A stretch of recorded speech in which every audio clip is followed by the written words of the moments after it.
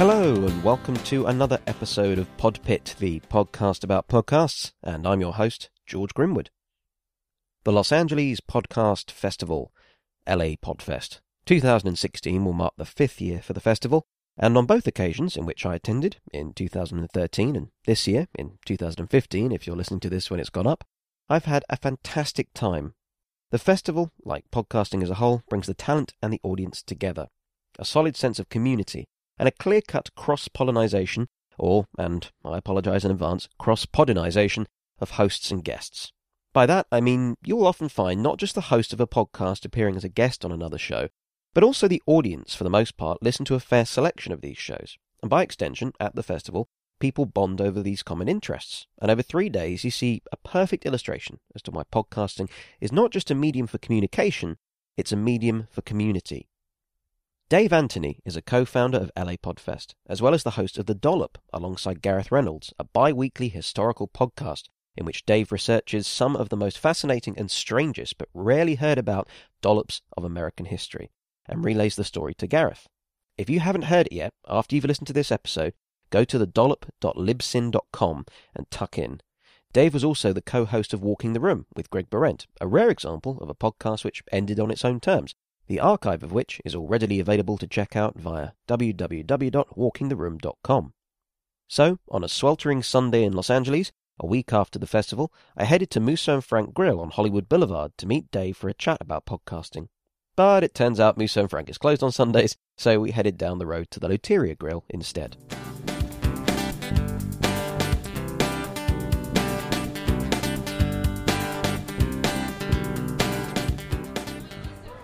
Dave, hi. Hi. How are you doing? Good, well.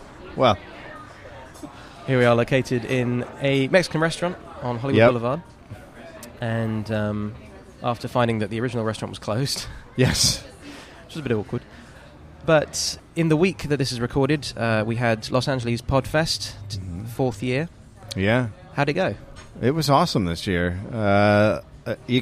Is the first year we saw a lot of people talking about it online, so it feels like it was sort of out there in the community a little bit more than it had been in the past, you know? And you had a live stream this time. We had a live stream. GoDaddy, not a good company to be associated with. And they're not a sponsor of our show either, so it's fine. It's all good. Yeah, they kind of screwed us pretty bad, but I think a lot of people still were able to see it, and then people can go back a month after and watch all the shows anyway, so if anybody missed anything, they can still watch the podcast, so it's okay. And you were involved with 2 shows directly, Walking the Room and The Dollop. Yeah, Walking the Room and The Dollop. Yeah, a reunion, and then just my regular new podcast. How did you find coming back to Walking the Room after a break of it? It was interesting. I mean, it's always fun to do shows with Greg, you know. So it was interesting because we have like this diehard group of people that went to all of our shows and they weren't there anymore, but there was still a big audience, so it was kind of cool. Yeah. And did you find that in that respect there's a greater sense of community as the years have gone by with the Podfest? Yeah, it's really interesting. We're getting a lot of people who have met, you know, the first couple of years, and now they come out and they'll share a room, and people now meet up and just they know each other just from the festival. So it's kind of cool. And in terms of the evolution of the Podfest, at what point did you find that everyone was coming together to make it happen? What was sort of the evolution of that? Well, so the first year, it was like... Do you want to wait for this to go by? Well, that's the atmosphere. my ride's here. The first year, it was interesting because it was a lot of people coming alone and hanging out and not really talking or communicating with each other. And then the second year, people started to like, oh, you were here last year. And then they started meeting up and talking. And the first year also, the shows didn't really take it that seriously. They were like, oh, you're doing a thing. I'll do it as a favor. And now they really want to do it. So you've watched this sort of transition of like, in the podcasting world, it's becoming something. And then with the audience of the podcasts, it's really becoming something. Like you can see they're talking about it to each other online a lot more and very excited about it. So it's pretty cool. And with that sense of community in mind, have you found that there's an increase in that sense of community in terms of the Dollop in the same way that you had with Walking the Room, those diehard Dollop fans? You mean just diehard like podcast fans coming? Or with the Dollop. Or with the Dollop? Yeah. It's hard to tell. I know there are a few diehard fans there, but the funny thing is they also seem to be diehard fans of other podcasts. Yeah. But yeah, there are definitely people there that are diehards that I've started to see a lot at live shows, or they're contacting me online all the time. So there's definitely a group of hardcore fans. Yeah, I can understand that it would be quite difficult to put together the schedule when there's so much demand and there's so much of a cross-pollination of audiences. It's really hard. I mean, there's always people complaining, why did you put those 3 shows at the same time? And it's like, well, there's always going to be someone who likes those 3 shows. And that's why we do the archive. So if you were there and you missed it, you can go back and watch the ones you missed. But yeah, there's it's always going to be a problem at a festival, you know. Is there any particular podcasts, I suppose you're not really allowed to single one out, but is there any particular podcast that you wanted to see that you didn't get the chance to see? That we wanted there? Yeah. Definitely, we've tried to get Nerdist. We really want Nerdist to come. There's a few here and there, you know, you always... How Did This Get Made is one we've always tried to get and haven't been able to, but it's, you know, the one thing is a lot of them are comedians. Yeah. So they get a gig, and a lot of them, we figured out a way for them, a lot of them to make money this year. So, but a lot of them in the past have bailed because we couldn't pay them yet. This is the first year we've actually set it up so we could pay them hopefully more than they would make on the road, so they don't bail. But a lot of comedians just will take that road gig if it comes up, and they're gone. What's your experience with the monetizing side of podcasting? Do you find that that's something that people are beginning to become more aware of, rather than it just being a hobby? It's now something that can now be an actual full-time profession. Yeah, I mean, there's a lot of people making a lot of money now. It's pretty interesting. Even I'm always surprised when I talk to a podcast. I'm like, oh, you're making that much money? Yeah, there's so many different ways to make it through merch and selling. You can sell shows if you want. You can do live shows. Donations is a big thing. So there's a ton of ways to make money now, and people are definitely making good money doing it. Do you find that with merchandise as well, there's a bit of a room for variation in terms of what you can sell, what you can put out there, and kind of beyond? So, for example, I don't know if this is... Can I reveal it yet, or which the book? Yeah, you could probably. Yeah. So we're working on a book for the Dollop. There's a ton of different ways to merchandise. We have never done a book before, so we don't know if that'll actually lead to any money.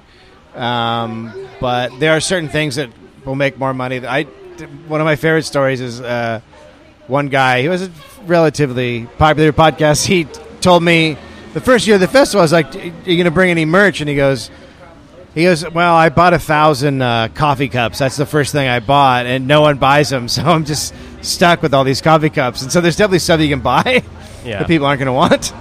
And it's that thing with the T-shirts, isn't it? That always T-shirts and posters, I think, are the best things you can sell. But like Jackie Cation does like all these little knick-knack, like little things that she'll sell for $2 or $3, and that's how she makes most of her money. It's kind of interesting. Like everyone has different audiences, and those audiences will buy different. Look, there's a guy with a bird on his shoulder, ringing a bell on a bike. So that happened. Only in Los Angeles. And he was definitely looking for attention.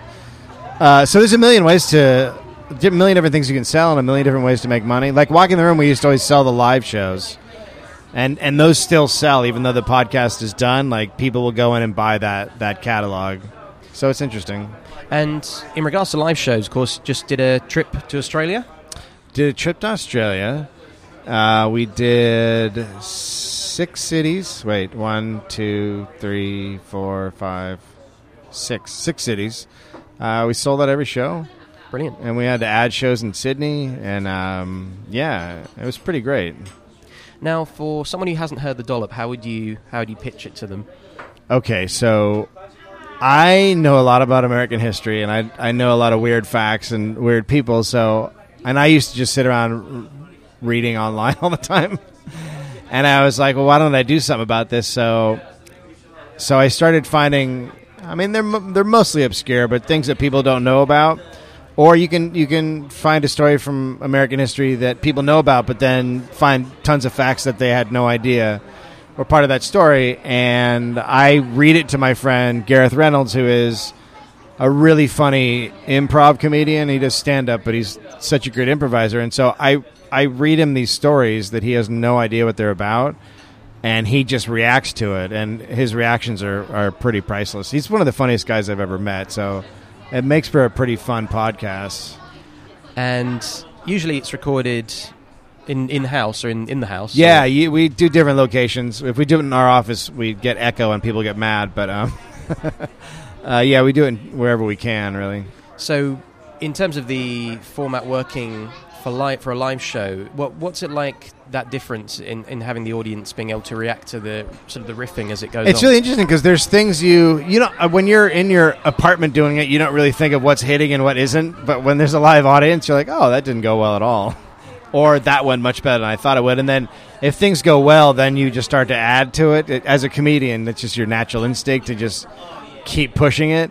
So that's definitely an interesting thing. And then we always have a guest when we do a live one, so they kind of add, something that's not there for the regular ones. And the audience are sort of in there for the ride, presumably, as well, because they're not just reacting to you guys reacting to it, they're also reacting to the history itself. Yeah, it was funny. When we did the one at the LA Podfest, for me, as a comedian, you want tons of laughs, and I felt like it was getting boring.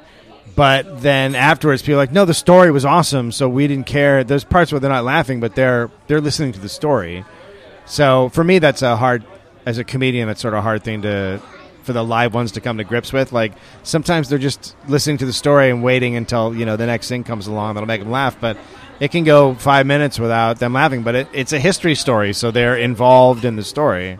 They're hooked in. Yeah. And with the Dollop touring to Australia, are there any other particular places that you want to investigate? Well, I mean, Sweden is popping up on our radars because with the way the podcast host works, you can see where your listeners are. So Sweden we're starting to get a lot of listeners in Sweden for whatever reason, which is interesting. And then obviously we want to try England, but we haven't done anything in the U.S. outside of L.A. yet, so a lot of people in the U.S. are getting mad. Yeah. But yes, we're going to try and set up a little U.S. tour, and we're doing one in Canada in December. Yeah. Do you reckon that will it be a case of that, say if you visit a certain state, that it will be a regional-based story per state, or will it be just as and when? I don't know. That gets so hard, but yeah, I would try to do it. I would try to do it city-specific, yeah. But that gets tough. Yeah. Well, if I can do anything to find any London stories, I'll let you know. I'll investigate. Please. Yeah. I'm always looking for stories. So, in regards to our audience being in the UK, I assume, predominantly. Yeah. What's your experiences of coming over to the UK? Well, I mean, I've never done any sort of comedy or stand-up over there. I'm always surprised by the classism that exists. It's even, I mean, I don't even think English people know how much it permeates just their sort of everyday language. Yeah. I'm a big football fan, so when I always laugh when people talk about players and they're like, that guy's in over his head, and you're like, you're doing there. It's a little bit of classism. Yeah. But I wish I had done some stand-up when I was over there, but I didn't have any chance to experience it. But I think that the English style of stand-up is far better than the American style. The doing the shows anyway, like the one-person shows, the Edinburgh kind of style, the festival style. I think it's much more of substance than American stand-up. I think the Dollop would do really well at Edinburgh. You think it would? Yeah, definitely. It would be awesome to get it going over there, that's for sure. Is there any particular story that you've seen that is perhaps too controversial, too controversial? Yeah. I stay away from serial killers. Yeah. But there, I mean, the other one is politics gets a little dicey because people, in America anyway, people are so polarized that they can get really mad and stop listening if you just touch upon some stuff. So that can get dicey. But besides serial killers and that, there's not really And I won't do it. I try to completely avoid any sort of sexual, assault stuff or stuff like that. Because people always send those ideas. I'm like, that's not really funny. It's just kind of horrible. Although, on the other hand, I mean, for example, the Ferguson that one, was, yeah. I mean, they're funny, but they're insightful as well, right? Yeah, the Ferguson one, I feel like is one of the ones I'm more proud of. You know, and that's one of those things where I sit around. That's when I can show off how much I sit around reading, and sort of and thinking about the whole scope of something instead of just getting involved in what's happening. But all the stuff that leads up to Ferguson is really interesting to me and where it's going. And I'll probably do one on the. I'm working on one on the Iraq War, how ISIS was created. Yeah. So there's certain ones that I think are, but they take a lot of work. Yeah, a lot of work. Is there any? Because I know that the LAPD history was a few parts. 4 parts. 4 parts. Is there any? Do you reckon there's any particular dollop that you'd like to do that would be the same kind of length as such? Well, the CIA is. I don't even know. I mean, it's so enormous that I don't know how I break it down into just a few. Yeah. Because the LAPD made sense, time-wise to me in my head, but the CIA, I mean, I could do a whole year on the CIA probably. So there's certain ones that I would like to do. Also kind of would like to do Scientology. I would also like to do Scientology, but that's also a really crazy big thing. Yeah. And it's it's really, that one's hard to focus. Yeah. And I suppose also you'd have to slog through a ton of stuff that you really don't want to ever read again. That's right. Yeah. And I mean, it's interesting.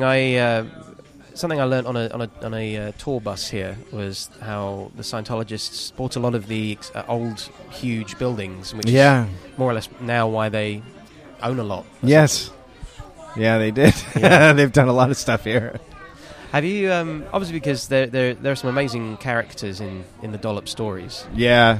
And have you found, because some of them are alive, some of them are still existing in the world today. Have you considered or had a hunch that would come back to you, or like if? That's interesting. I've always wondered if I would do a dollop about someone, if they would, like the one I was really concerned about is that we did one about a screenwriter here in Los Angeles named Eric Red, who basically killed some people in a car accident and should have gone to prison. Yeah. And didn't, but that's a guy I was like, I wonder if this is going to come. I wonder if this one's going to come back to haunt me. But so far, no one said anything, which is kind of surprises me a little bit. But I feel like at some point someone will go, "Hey, that's about me," and I'll be like, eh. Would you ever interview a living dollop? Yeah. You have to interview a living dollop? Is that what you said? Oh no! Would you ever interview? Oh, if I would interview one, would you like any sort of previous dollop case? Is there any? Oh my God! Yeah, I mean, yeah. If a guy reached out to me and wanted to talk about it, yeah, why not? I think people would be really interested in that. That'd be amazing. Yeah. Is the guy from I want to say The Price is Right? I think he's dead. Oh. Although I might be wrong. Inside. He's dead inside. Yeah, he's definitely dead inside. Yeah. So, back to the Podfest then. You're not just a contributor, of course. You're also one of the founding fathers, as it were. Yeah. I was the guy who thought it up, the whole thing up. Yeah. How did that come about? Sort of the conglomerate. Well, so this is when I was on Walking the Room, and when we started doing live shows, and people were flying from all over the country and all over the world, and I was like, oh, this is actually a thing that could be sort of bigger. And then I quickly realized that, like, if we didn't do it, if I didn't get together with other podcasters, a big corporation would come in and do it. And the thing I hate about festivals is, particularly American festivals, is that people don't get paid. They just bring you in and they put you up, and then they make a bunch of money and it leaves. So I always wanted, from the beginning, I was like, I would like to do a festival where the performers get paid. Yeah. And so Chris Mancini and Graham Elwood do a podcast called Comedy Film Nerds, and they are such hard workers. And I was like, I need guys who will like sort of bust their ass, because a lot of podcasters are pretty lazy. Yeah. So I knew that those guys weren't. So I contacted them, and then we not knowing how to run a festival. Then we contacted Andy Wood, who runs the Bridgetown Comedy Festival in Portland, and then we just sat down and talked about it, and we're like, all right, let's get this going. It took about a year and a half to get the first one, because we did a Kickstarter, and then with that, we rented the hotel, and then we had to sell tickets to break even. So it was pretty trying the first year, but ever since then, it's been kind of smooth sailing. And in terms of it being based in Los Angeles, presumably that's because a lot of the podcasters are based in the area.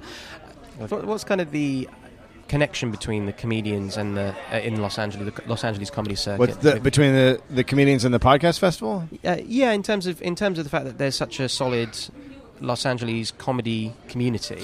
Yeah, so I mean, obviously, you either live here or you live in New York, and in New York, it's a much smaller community, and you can get a lot of stage time, whereas out here you don't get a lot of stage time.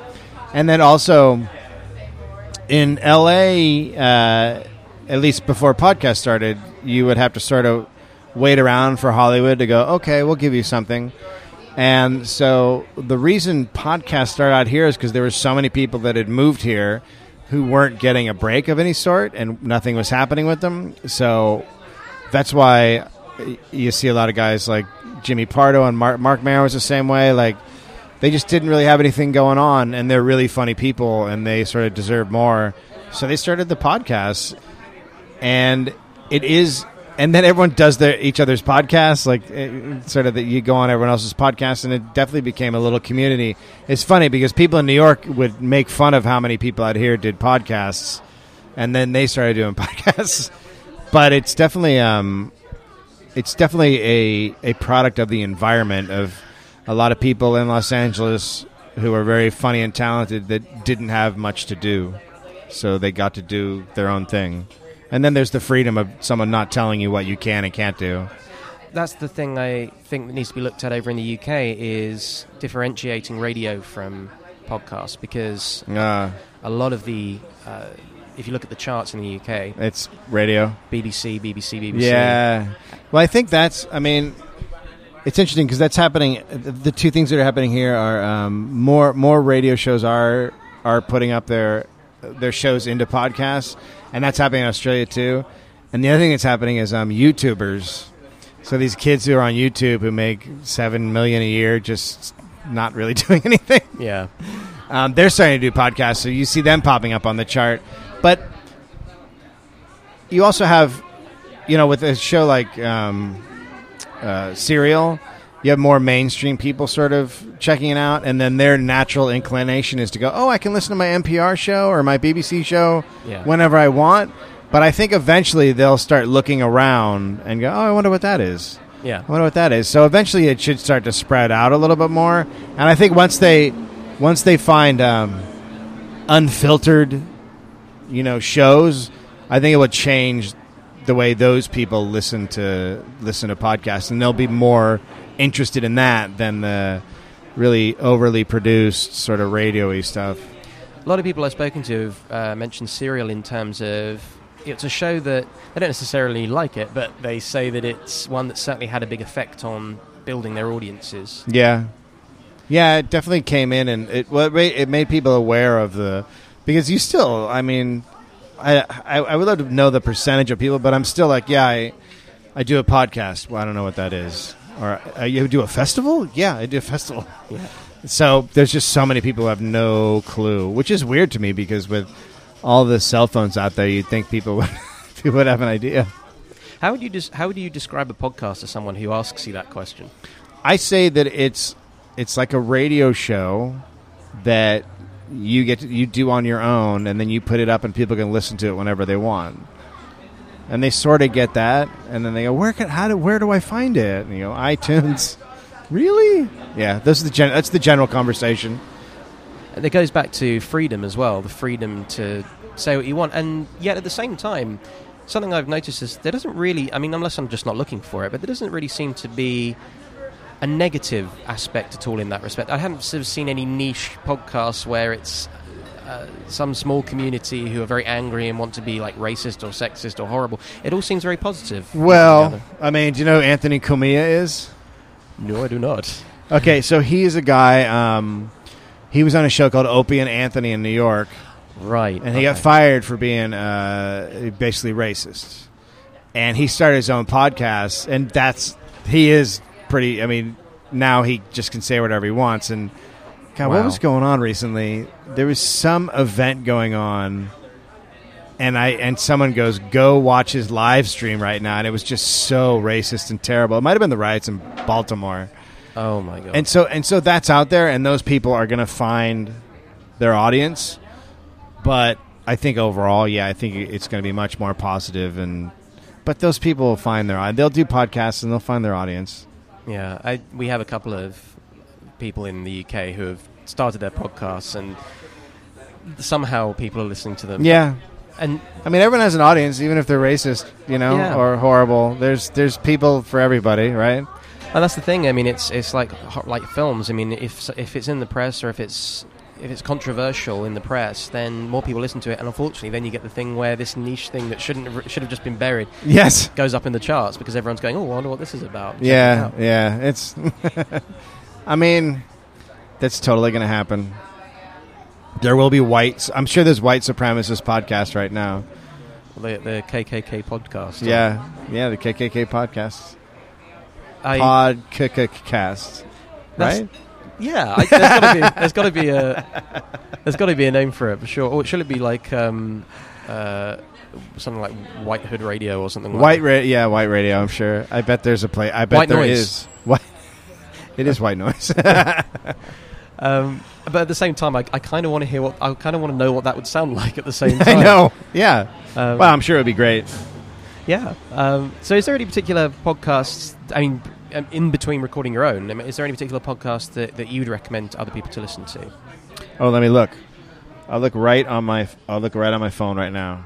So I'm a huge fan of Radiolab, which is ironically one of those. I don't know if they do it on the radio anymore, but they were on NPR. And you'll notice in America that NPR shows are a lot of the top podcasts because they were sort of already podcasts in the way they did radio. It's very much like a podcast. So Radiolab is probably my favorite podcast. Mm-hmm. Super Ego, yes, is amazing. I listen to this guy Bill Moyers, who's like an American journalist who actually talks about. They have long conversations about stuff. I find him really, really interesting. Dude. I think I heard about that through someone posted about one episode where it was really awkward. I can't remember. Really? Oh no, that was You Made It Awkward. You Made It Weird with Pete Holmes, I want to say. Yeah. Oh no, is that what his is? Yeah, it might be. Oh yeah, dude. I think what it was. I tried dipping into that because I'm one of those people who wants to just get it from the get-go, from the starting point. Which, to be fair, that's what I do love about podcasting is that you don't have to do that. You can dip into any episode. But yeah, I tried getting into that. I think it's like 300 episodes in at that point or something. It's crazy. Yeah. I don't know how many episodes it's in now, but I don't know. But yeah, that's... What else do I have? Tofop, Crab Feast, and Marin, WTF.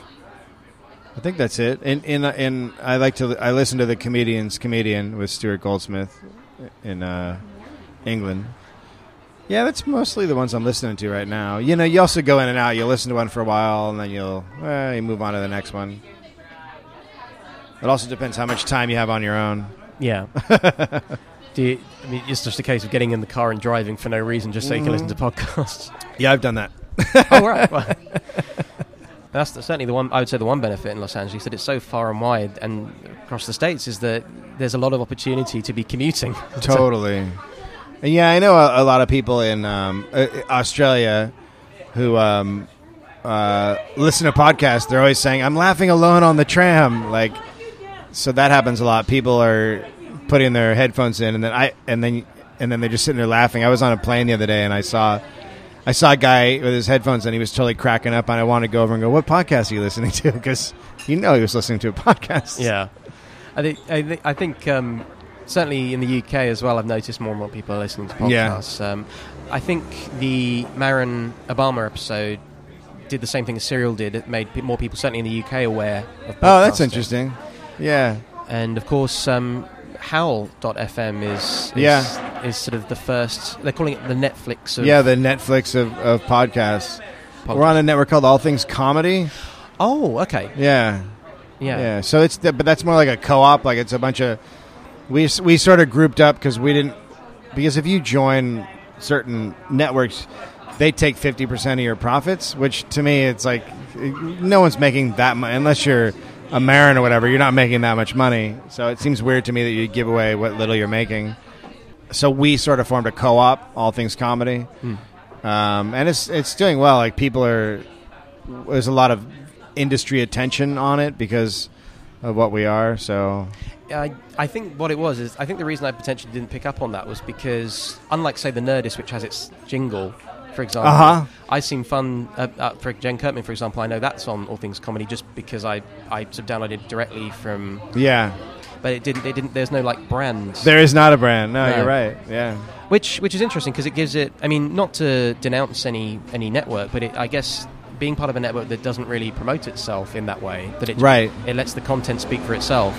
Yeah, we don't. It's more like. I mean, I don't know how to describe it. Like, they help out with advertisements if you want to do advertisements, and then we do some live shows, and it's just sort of building up the brand and making people aware of it. And there's some talk of doing a tour and stuff like that. So it's just kind of getting the word out that like these people are working together and these podcasts are part of a group, because eventually the way podcasting will go is you'll get into your car, Ford will make a deal with Earwolf. And Earwolf, you'll press a button and all the podcasts will come up. That's where this is going to go. So it makes sense to join a network. It doesn't make sense to me to join a network that takes a bunch of your money. But if you all come together, then you can be one of those groups that, say, a Ford will reach out to and go, can we use your network? Yeah, so. My theory is airlines. Yeah, airlines is definitely a thing that's coming. Yeah. Especially like Virgin, because they have those channels that they take a little more risks, and they don't have like filters on what can be heard, and then put out internationally across the world every day to different people trying out different things, and presumably that would be a situation where they would give enough budget back that you could have, say, get particular guests on and things like that. People, so and so's on that. Yeah, totally. It's going to be interesting to see where it goes. How do you find that with advertising and podcasting? That we've done advertising. And I really only like to do advertising for companies that I really like. Like a long time ago, I was contacted by a guy who works for GoDaddy. Yeah. And he was like, hey, I listen to your podcast. I really like it. I'd like to advertise on it. And I just said, I don't like your company's policies. Yeah. And so I don't want to do that. He never said anything. But like we recently did a mattress company, and they gave me a mattress, and I slept on it. I was like, well, this is an amazing mattress. Yeah. And so that I did that because I really liked it. But I don't know. I don't like advertising, really. I feel like when I hear it on podcasts, it takes away from the sort of personal feel of it. But I get that, we do need to make money and so on and so forth. I think there's a creative way to do it. I think that some people just read it, and I think if you're doing a podcast, and especially if you're a comedian, you should try to a way to make it funny or interesting. A Thrilling Adventure Hour for the podcast festival, because we had everyone read an Audible thing, and they worked it into the show. Yes, yeah, and stuff like that is sort of what is great about podcasting. Like that's perfect, Yeah. So, yeah, it's there's positives and negatives to it. I noticed Paul F. Tompkins does that quite well in Spontaneation as well. Yeah. And there was Welcome to Night Vale also do. Oh, they do that too? Yeah. I mean, it makes sense. And we could do it on the dollop. Like I could throw stuff in the middle of a story, and it would probably work seamlessly. I totally forgot to do it for the podcast festival that I run for my podcast, so I had to drop them in later. Yeah. So if you mention the mattress in every episode, do you get a different mattress every time? I wish. Royalty mattresses. So just got the one. Man, it's a good mattress, though. Every time someone listens to it, you get a free mattress. Yeah. That'd be good. So I guess in closing, I suppose, what would your advice be for people who are seeking out to host their own show or create their own show? It's really hard. I mean, we've sort of reached a period where there's so many podcasts that it's difficult now to stand out. I think you cannot do one where you're just sitting around joking with your friends anymore, which is what I think they all were at the beginning. That's sort of why I started the Dollop, because I had a podcast where I just sat around with my friend and talked to him, and now I feel like you have to have very solid content and a really sort of unique idea. And I think any unique idea can at some point catch on. It's just so hard to get people to listen. But the way to get people on your podcast is to have people who have successful podcasts to come on and do an interview or be on your podcast. And I think most podcasters, because of the way it works and why we're all doing it, most of us agree to do people's podcasts because you're like, well, yeah, why wouldn't you? I mean, it's an hour or whatever of my time, and it gives back to the people who are, helping out. And also, we're all, like I said, we all came from the fringe. Like nothing was going on with us before podcasting, so it makes sense that we would say yes to people's podcasts. And is there what's the future for podcasting as well for you personally? It's really interesting. I mean, I think that it is going to. Someone wrote an article saying that it's never going to become really big, but I disagree. I think that, like I said, I think that it'll be on your TV. It'll be with all the apps and stuff. You'll have your app you can hit, and I think it's definitely going to be in cars.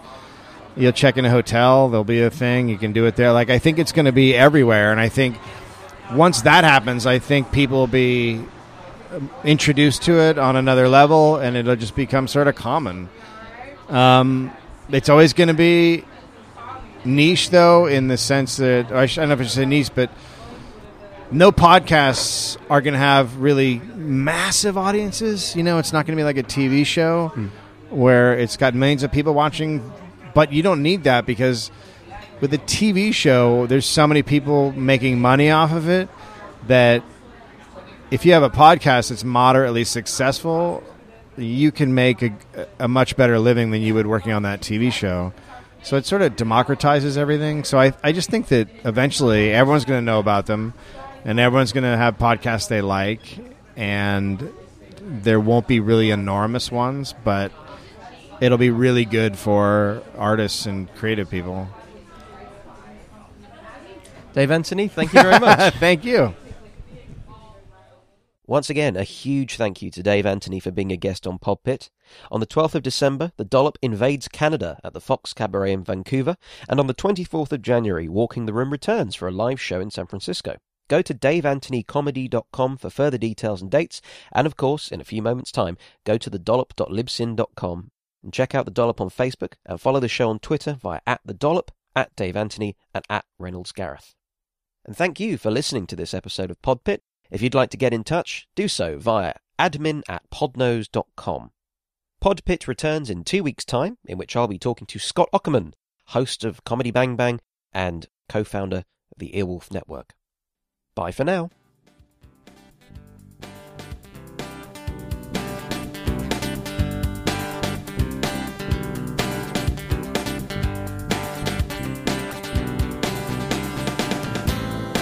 Podpit is part of the Podnose Podcasting Network. Hosted, edited, and produced by George Grimwood. Visit us at www.podnose.com and get in touch via admin@podnose.com.